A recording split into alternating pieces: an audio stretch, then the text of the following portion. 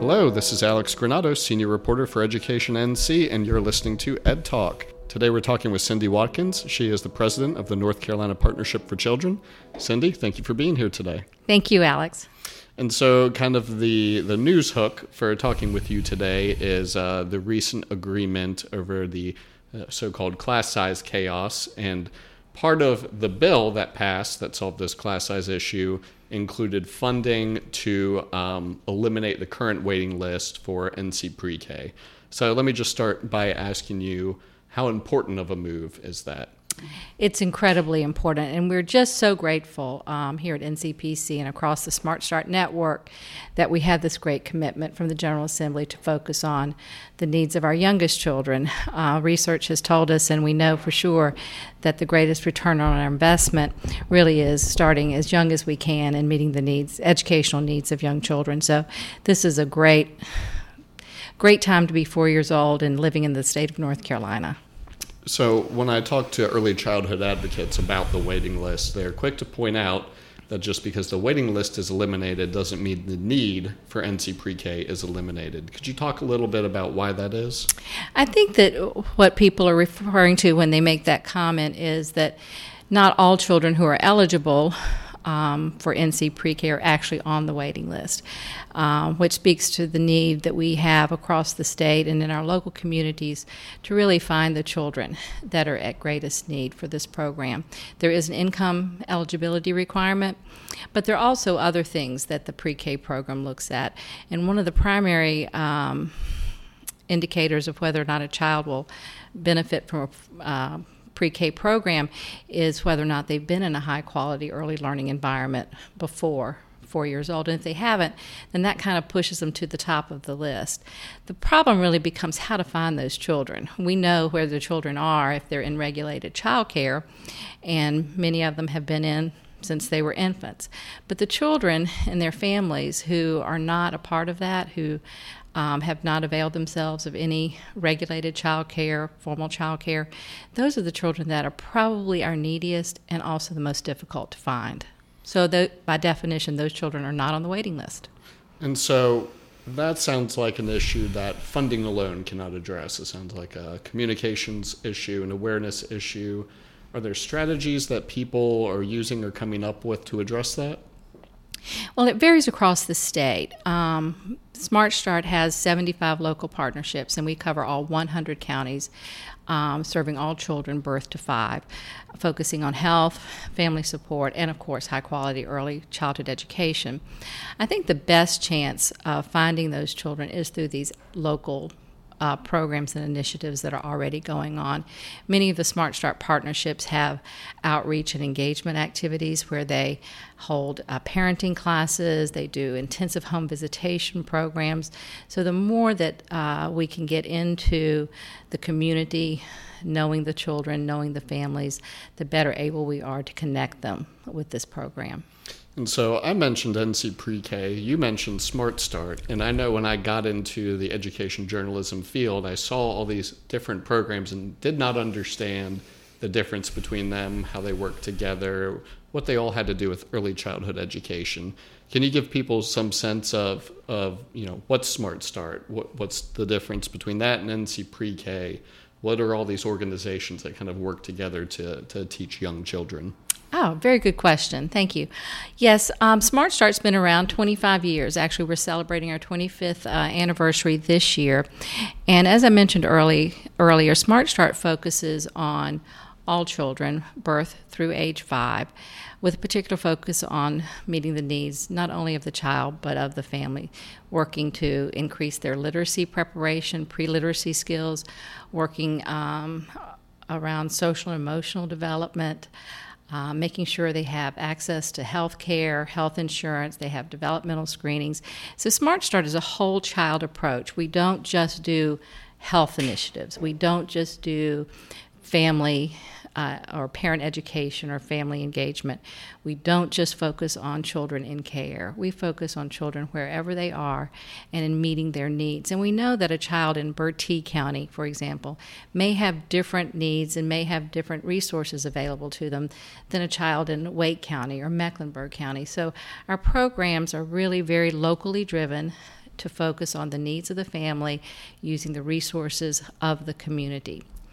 The More at 4 program, the NC Pre-K program, focuses on just that 4-year-old classroom experience. So it's a 10-month program, about 6 hours a day, very high quality classroom experience. Most of the work that Smart Start does focuses on classroom experiences, but not exclusively. So pre-K focuses only on 10-month period, 6 hours a day, from the time the child is 4 until they go into kindergarten.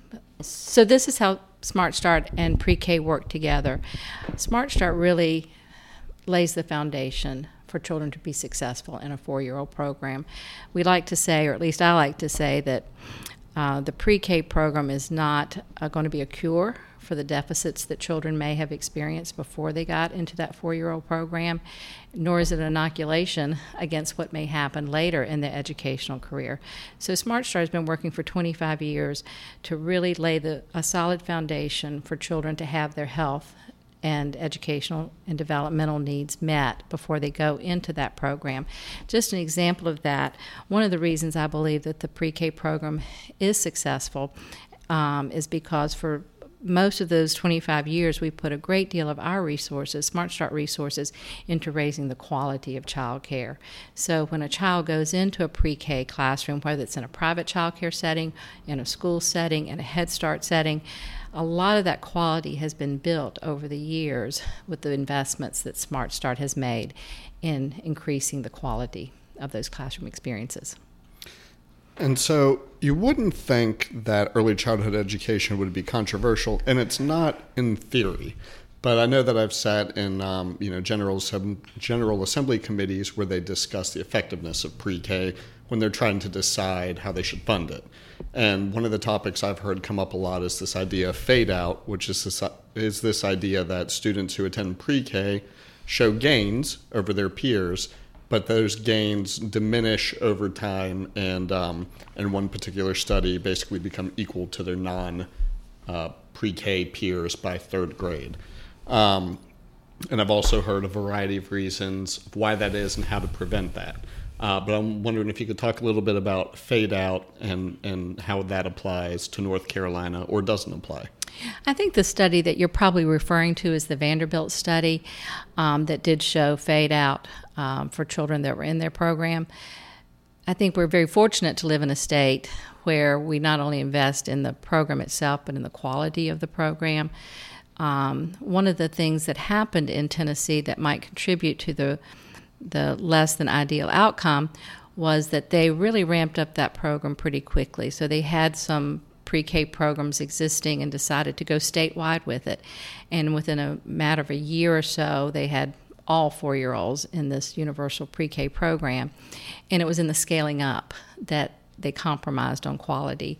And in North Carolina, we're not doing that. We're paying attention not only to the quality of the teachers, but the quality of the environment in which the children will be getting the services. So I think it all boils down to quality. You really do get what you pay for. And if you pay for a high-quality experience, then children are going to benefit from that, and those benefits will last throughout their educational career.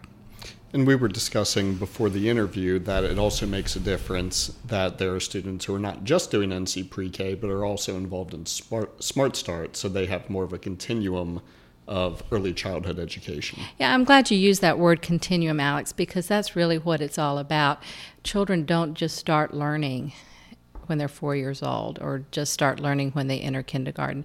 Children come into this world learning, and we know that the most rapid years of brain development are actually birthed through the age of 3.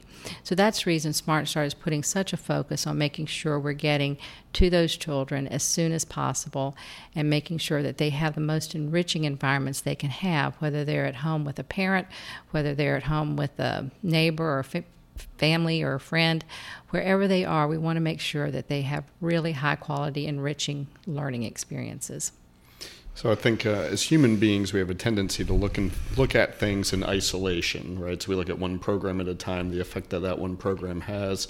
We've talked about continuums with regard to Smart Start and NC Pre-K, but obviously, children continue to learn after pre-K, they go into kindergarten, first grade, second grade. How important are these when it comes to early childhood education, and how much impact does learning in these grades have on the kind of student these kids will eventually become?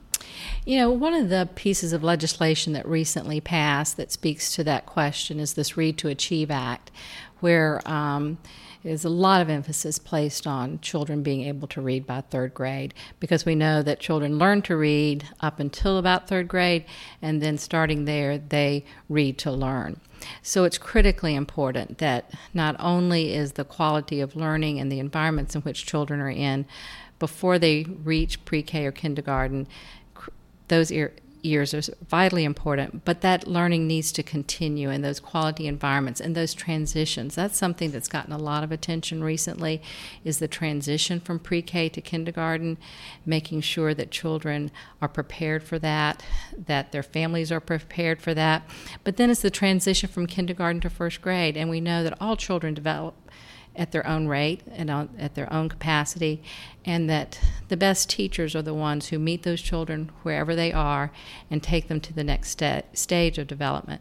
So you can't assume that because a child has had a good and healthy early childhood experience that that's going to assure them success all the way through school. Those first 3 years or 4 years of public school, K through 3, just continue to build on what has happened prior to that. And so I guess kind of an overarching philosophical question for you is, how are we doing with early childhood in North Carolina, and what can we do better? We have a lot to be proud of in North Carolina.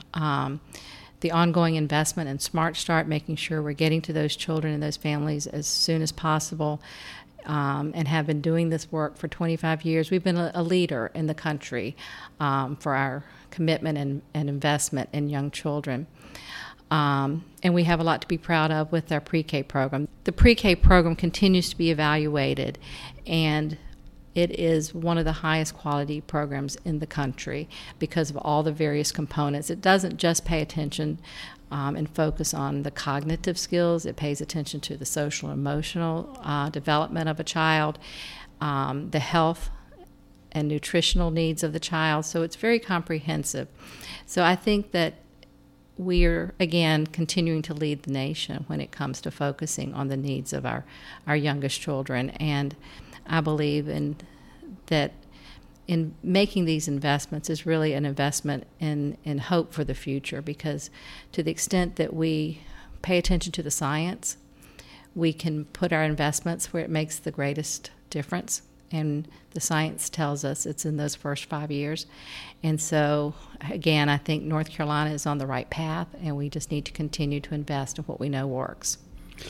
I was at an event last week where I learned a fact about early childhood education in North Carolina that blew my mind, which is that North Carolina is one of, I don't want to say a handful, I can't remember the exact number, but one of a few states out of 50 that actually has full-day kindergarten. I didn't realize that not everybody did. And I don't know the exact numbers either. What you may not know is that we do have full-day kindergarten, but children are not required to go until they're 7 years old. Now, in North Carolina, most children go when they meet the age requirement, but nothing in our state constitution requires a child to go to school before the age of 7. Is that a good thing or a bad thing? Well, I guess it depends on who you're talking to. I think many parents believe that their children might be better off staying at home an extra year or so. Because of the science, though, around the brain development, I think it's critically important that as soon as children are ready, and we use the word ready a lot without having a really clear definition that we all agree to, but as soon as children are able to be in a group setting and socialize with other children and, have an enriching environment, I believe you can't start too early. We're talking about NC Pre-K, the extra funding to eliminate the waiting list, but you and I were talking before we started this podcast that funding doesn't necessarily cover the full cost of NC pre-K for students. Can you talk a little bit about that? Yes. And last year about this time, the Department of Health and Human Services did a report to the General Assembly that basically says that the funding that is available through the state covers about 61% of the actual cost. And that means that communities are then having to figure out other ways to meet the full cost of the program, relying on either local resources. In many counties, Smart Start is investing heavily in the pre-K program, just in order to make not only cover the cost, but to serve additional children. Some county commissioners are currently looking at what it would cost the local county or municipal government to invest in pre-K. So the program is high quality and it's funded primarily by the state, but we have to always be looking for other sources of funding to cover the full cost of that.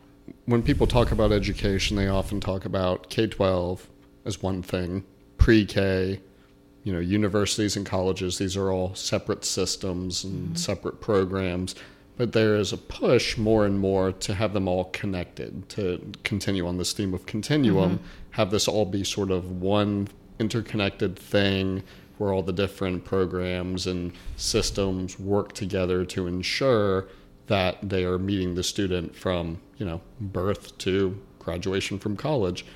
Do you think we're going to see that more and more as we go into the future? I certainly hope so, because you can't think of a child and a child's experiences in isolation.